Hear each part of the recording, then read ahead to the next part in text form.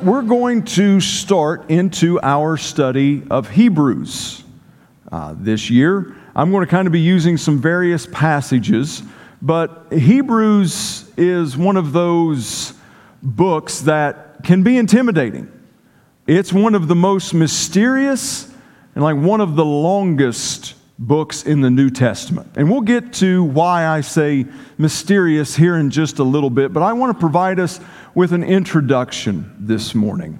But if I were to kind of surmise or give an overall theme to the book of Hebrews, it's this: that Jesus is greater. Period. Jesus is greater. Period. No matter how low the valley that you're in, Jesus is greater. No matter how much persecution and trial that you're in, Jesus is greater. No matter what type of mountaintop experience or victories that you're experiencing, Jesus is greater. You see, the early church was facing persecution. And what the writer of Hebrews was doing, he was writing this letter to those who were facing such incredible adversity that they needed to be reminded that Jesus is greater than anything and everything that you could possibly face in this life. And the writer of Hebrews also encourages us to do the same. Encourage one another. I believe I speak for most of us in here. A word of encouragement is always well received.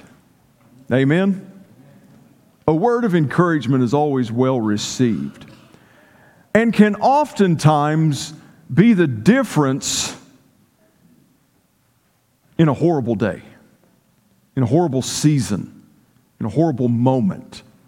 To know that you have brothers and sisters, you have someone who is coming alongside of you and encouraging you. So we're going to take 30 weeks this year, on and off throughout the year, and we're going to study the book of Hebrews. We've spent the past couple years in, I think it was the year of our Lord, was it 2021? We don't count 2020. Okay? It's just erased from history at this point. So time started again in 2021. But we started with the book of Ephesians. We spent 26 weeks in Ephesians. Last year, we did the book of Exodus, where we spent 28 weeks in the book of Exodus. And this year, we're doing Hebrews. And I'm going to say this, and hear it out of all the love and the compassion that I can possibly present it with. The westernized church, the Americanized church in particular, is plagued with something called biblical illiteracy. Biblical illiteracy. And that's been one of the reasons, to be honest with you, that we have been taking the approach to these books that we have over the past few years. Because I will be the first to stand and tell you today, this morning, I am nowhere near as literate as I need to be when it comes to the Bible. I need to dive into His Word more. I need to consume more. I need to study His Word more. Now understand that the Word of God isn't the only way that God speaks to us, but it is the primary way. And if you have your, and I'm not doing this to bring attention or anything, but if you have a physical Bible with you, spoiler alert, there's some right there in front of you in the pew, should be. If you have it, lift it up in the air, please.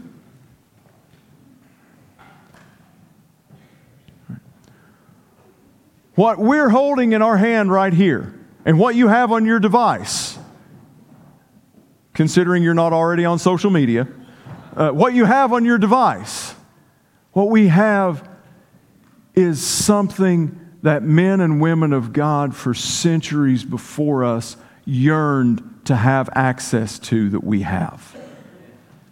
right? Like there have been times, the majority of time, as a matter of fact, to have this book, to be able to be held in our hands, was such an amazing privilege, and something that men and women in the past either weren't allowed to do or they didn't have access to it. And we've been gifted one of the greatest blessings that God could bless us with His Word being available to us. But yet, we do not give it the proper place in our life most of the time than what it should. You're guilty of that. I'm guilty of that. Because we're going to be talking about some things today, to be honest with you, that as believers, especially mature believers, we should already know. You should already, and some of you may already know that. But we're going to be challenged by the book of Hebrews, especially at the end of chapter 4, going into the beginning of chapter 5, of this maturing as a believer and getting off the milk and getting on to the meat. And since we're in Appalachia, taters too. All right, so we got meat and taters. But I want to challenge you as we go through this time. Don't neglect your Bible. Don't neglect His Word. Don't devalue that blessing that He has given you. And don't just depend on me to learn Scripture. Dive into it for yourself. I know that it's challenging. I know that we all are struggling at times with having availability and time available to us, but I find time to binge watch Netflix, Prime. I find time to mindlessly scroll social media.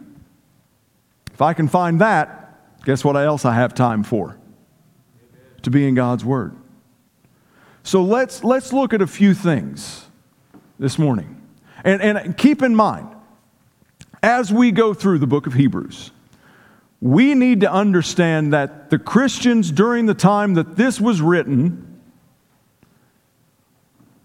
weren't of a lofty social status.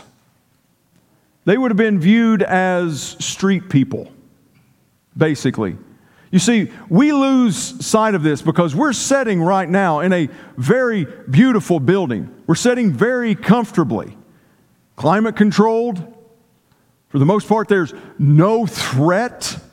For us, we're meeting very safely here. And we look, there's plenty of men and women of influence, not only in our community, not only in our region, not only in our nation, but in our world, that proclaim the Christian faith. But it's not always been that way. And that's what the author of the letter of Hebrews is setting out to do, is addressing these people who are losing their homes. They've lost any source of income they can have. They're facing trials. They're facing persecution. They're facing all kinds of different things. They are even facing losing their life. And the author then goes on to say that I want you to encourage one another, and makes themes throughout this entire book of how Jesus Christ is greater than anything and everything we'll experience in this life. So let's start with the authorship of Hebrews. Who wrote Hebrews?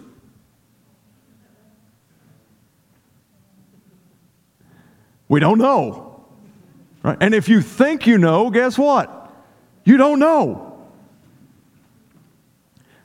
And trust me when I say that there have been men and women of God who are far smarter, far more intelligent than any of us sitting in here, maybe all of us combined, that have tried to solve this question of the authorship of Hebrews. And they've not been able to do it. I don't know who wrote Hebrews.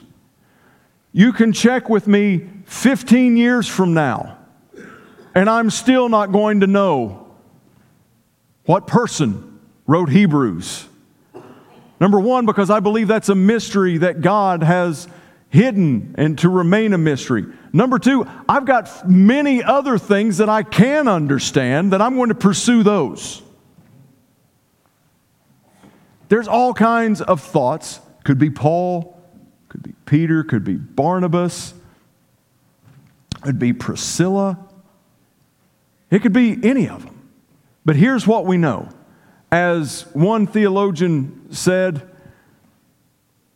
only God knows for sure who wrote the book of Hebrews, because we certainly don't.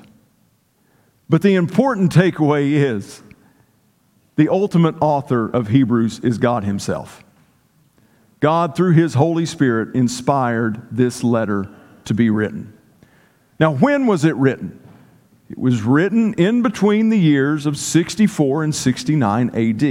And here's kind of how we can understand that time frame and why that's the most settled upon time frame amongst scholars.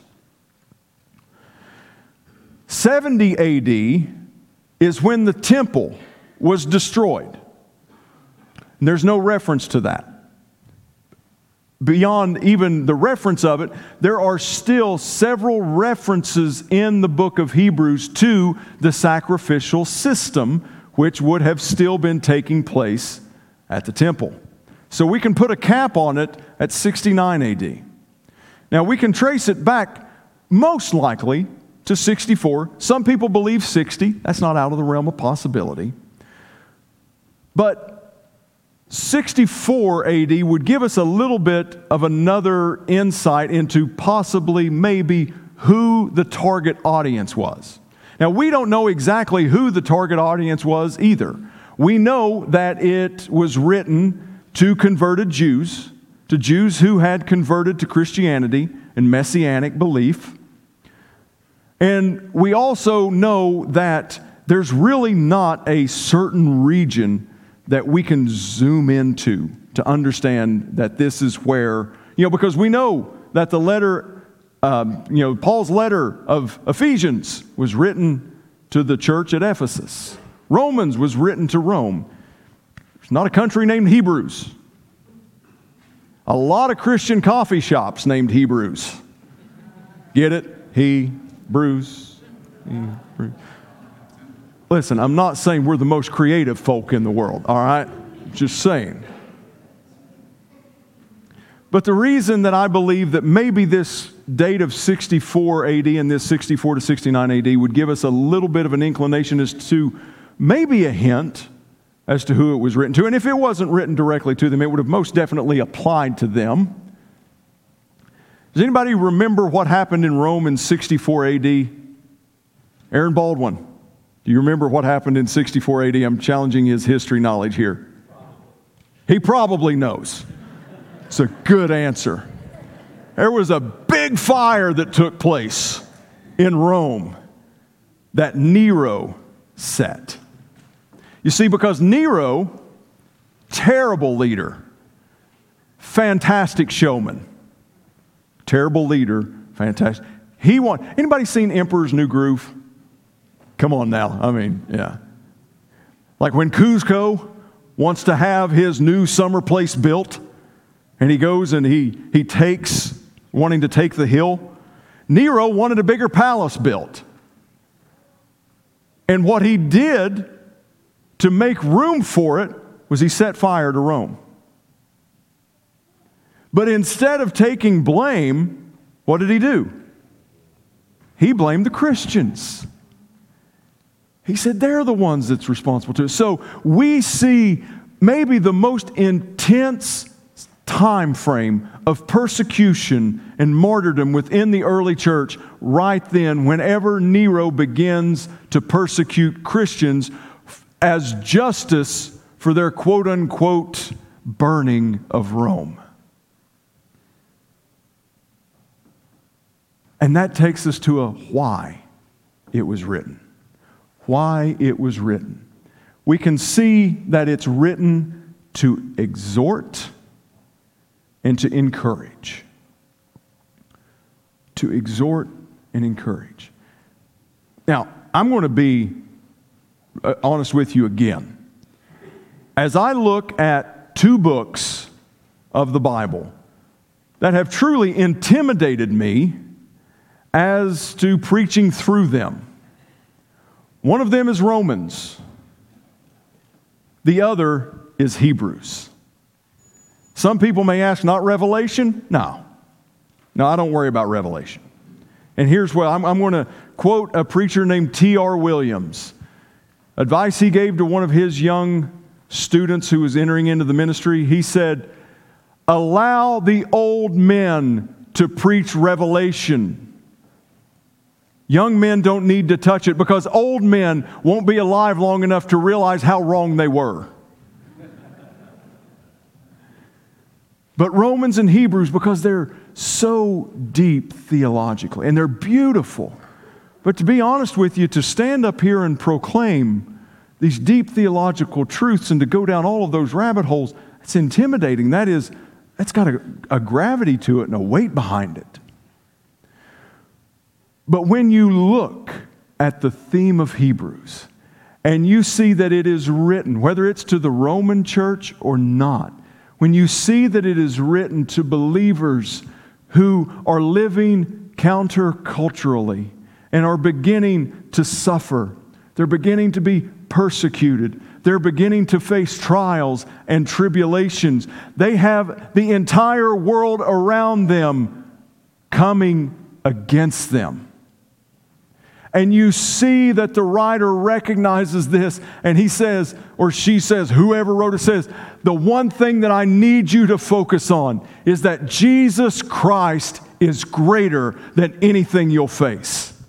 And can I speak that into your heart and into your life this morning, that you may be facing persecution, you may be facing trial, you may be facing loss, you may be facing relational trial, you may be facing things that are coming at you from all angles, but church, hear me this morning, that no matter what you're facing, Jesus Christ is greater. Amen.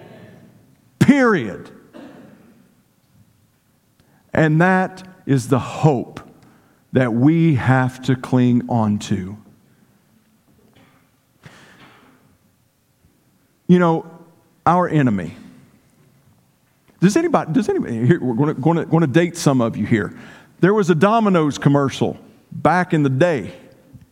All right, it was an OG Domino's commercial. All right, it said, avoid the Noid.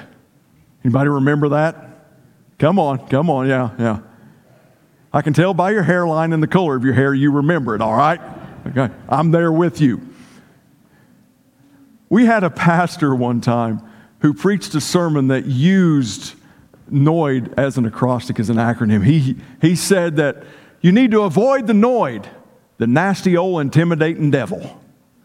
I thought that's the most Appalachian thing I've ever heard in my life. There's some glory into that. But we have an enemy.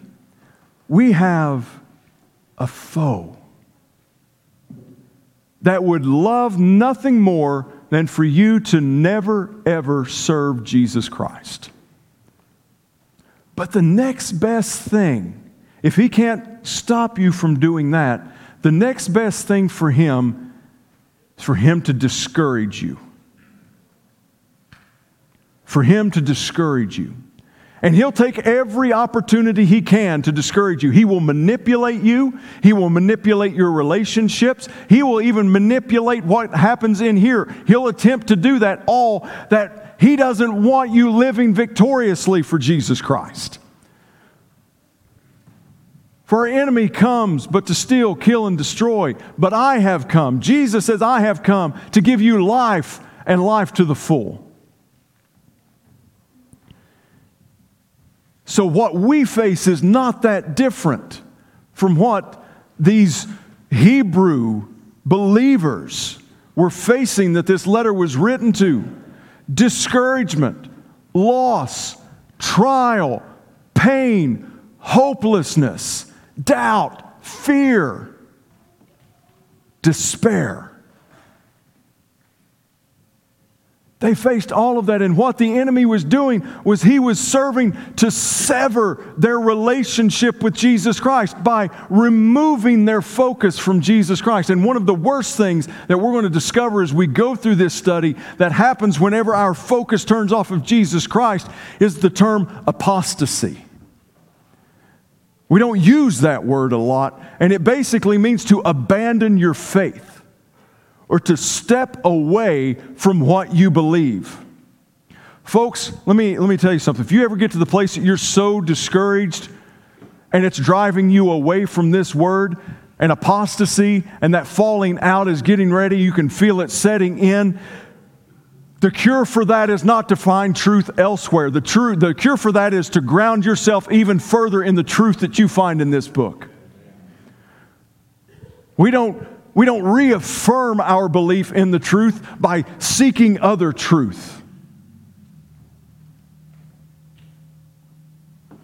When the government trains people to be agents that spot counterfeit currency, they don't send them out and have them study every counterfeit product known to man. No, they don't even put a counterfeit in front of them until the end of the training. What do? They put the real thing in front of them. And they say, we want you to study this. We want you to memorize this. We want you to know this so well, back and front, that you can spot something that's fake simply by knowing so well the real thing. And that's the same thing we need to do. Because the enemy will discourage us, and there will be times that we will question our faith. Amen? Let's just be real. There have been times in most of your lives, I'm sure, where you have questioned, am I really doing the right thing? Like, is this really the right thing? We see John the Baptist face this situation. Right? He was the one that was responsible and extremely obedient and committed to his mission of making straight the path, proclaiming that the Messiah was coming. The ones who would redeem us, the one that would save us, the one that would set the prisoner free. And yet, John the Baptist, sitting in a prison cell, sends his disciples to Jesus, the one that he had proclaimed, the one that he had baptized, the one that he had said, that's him. That's the man who comes to take away the sin of the world. He said, go ask him if he's really that guy. Right? It's like, go ask him. Like, he had given his whole life, was willing to lay down his life, was currently in a prison cell, and he began to doubt. Why? Because where he was, in his mind, contradicted his message of setting the prisoner free. See, it's not unusual when we find ourselves in places to where we begin to doubt and have questions about, is this really what's happening? Is this really the will of God? Did I just say that was Willie the will of God? Willie the will. Elmer Fudd quote, insert that there. But when we begin to question if it is really the will of God or not, in prayer and in the Word, that's your prescription. Take it twice daily, at least.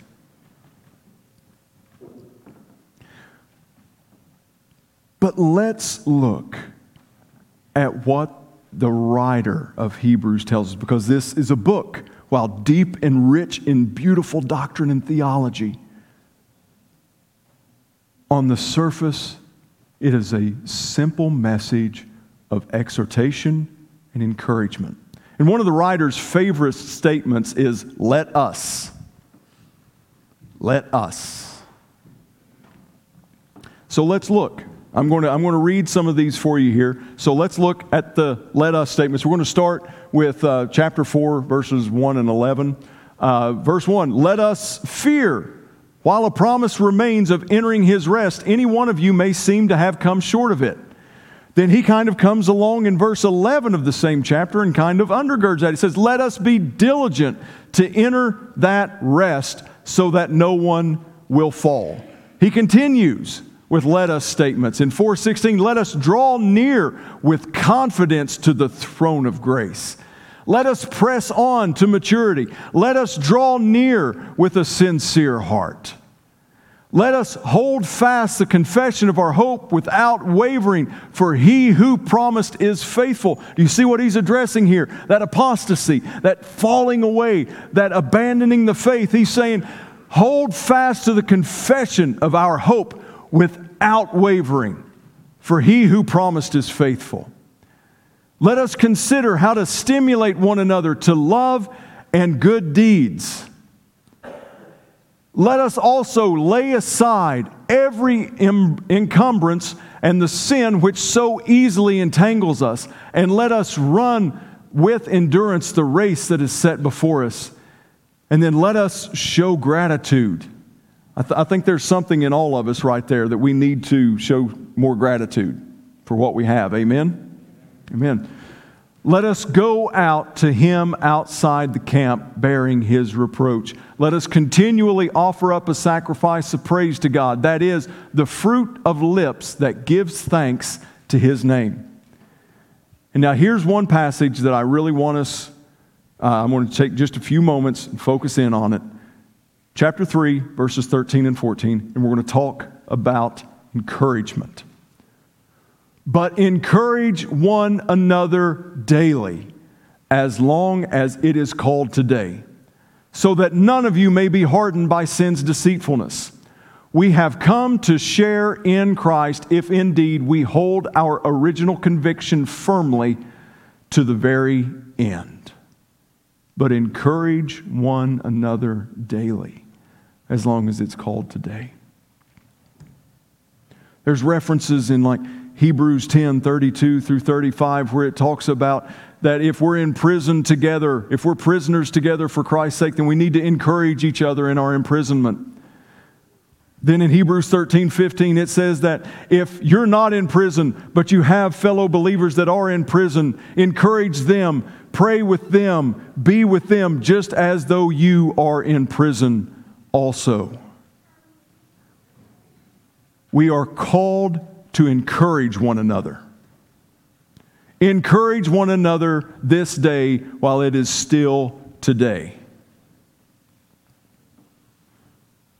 Now, I'm going to ask the praise team. They've got a really special treat for us this morning. So I'm going to ask them to come back up.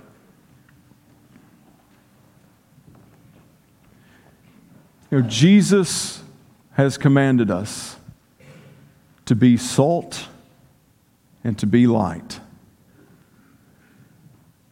Folks, if you're following Jesus Christ, we have a light to shine. And it's not only a light to shine in darkness, it is that. Amen? We are to shine a light in darkness, but we are also called to shine the light in each other's lives by encouraging each other.